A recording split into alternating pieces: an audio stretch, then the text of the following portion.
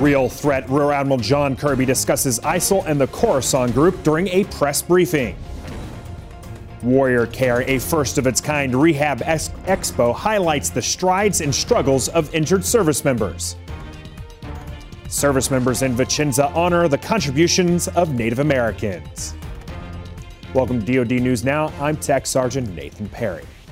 The Pentagon is calling reported airstrikes Wednesday against ISIL and the al-Qaeda-affiliated Khourasan Group in Syria a success. During a press briefing yesterday, Rear Admiral John Kirby said they view Khorasan as a real threat. We still assess the Khourasan Group to be a very real threat to Western interest and to American interests. That is why we continue, as we said we would, to go after them where and when we can. The strike taken the other night against this weapons facility, we believe was a success. The Admiral said a B-1 bomber destroyed a Khorasan munition facility that had previously been restocked because of losses from earlier bombings. The chairman of the Joint Chiefs of Staff, General Martin Dempsey, served as keynote speaker yesterday at the Center for the New American Security. The chairman called the debate on the civil-military divide and the future of the all-volunteer force timeless. The rocky road of civil-military relations is somewhat intentional, right? And so I think that we should, as part of your journey here, decide how much friction. By the way, a physicist in the room would point out you have to have friction to move, right? And so there's going to be some friction. The question is how much and how is it managed, I think. The general said there are usually two fundamentally different ways of approaching a problem, and the difference can cause both sides to talk past each other.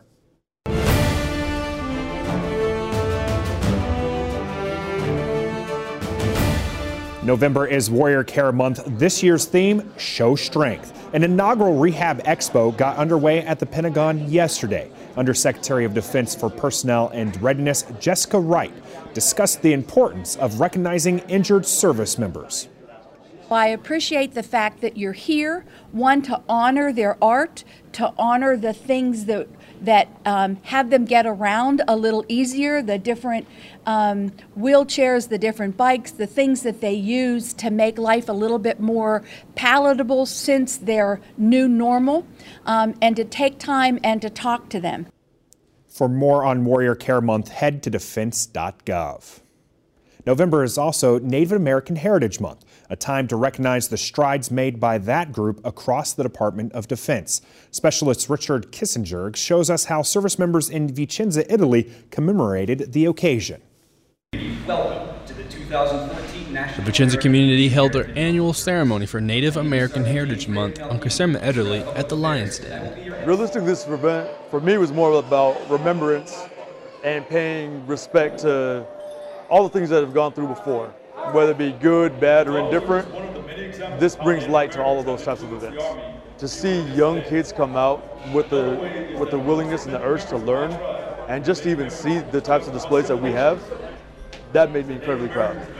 During the ceremony, students were awarded for their artwork, and then Staff Sergeant Marco Sanchez and his family performed a buffalo dance.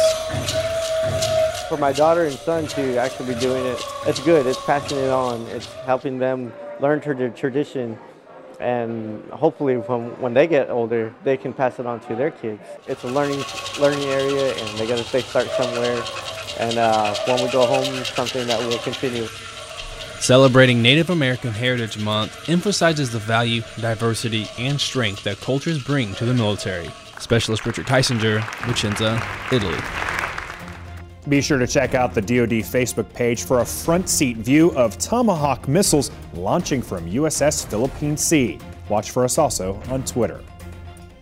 I'm Tech Sergeant Nathan Perry. Keep it right here for the latest in DoD News.